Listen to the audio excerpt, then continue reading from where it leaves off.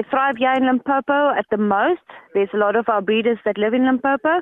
And then we've got still from our breeders that live in the Free State as well. So they're really thriving in South Africa.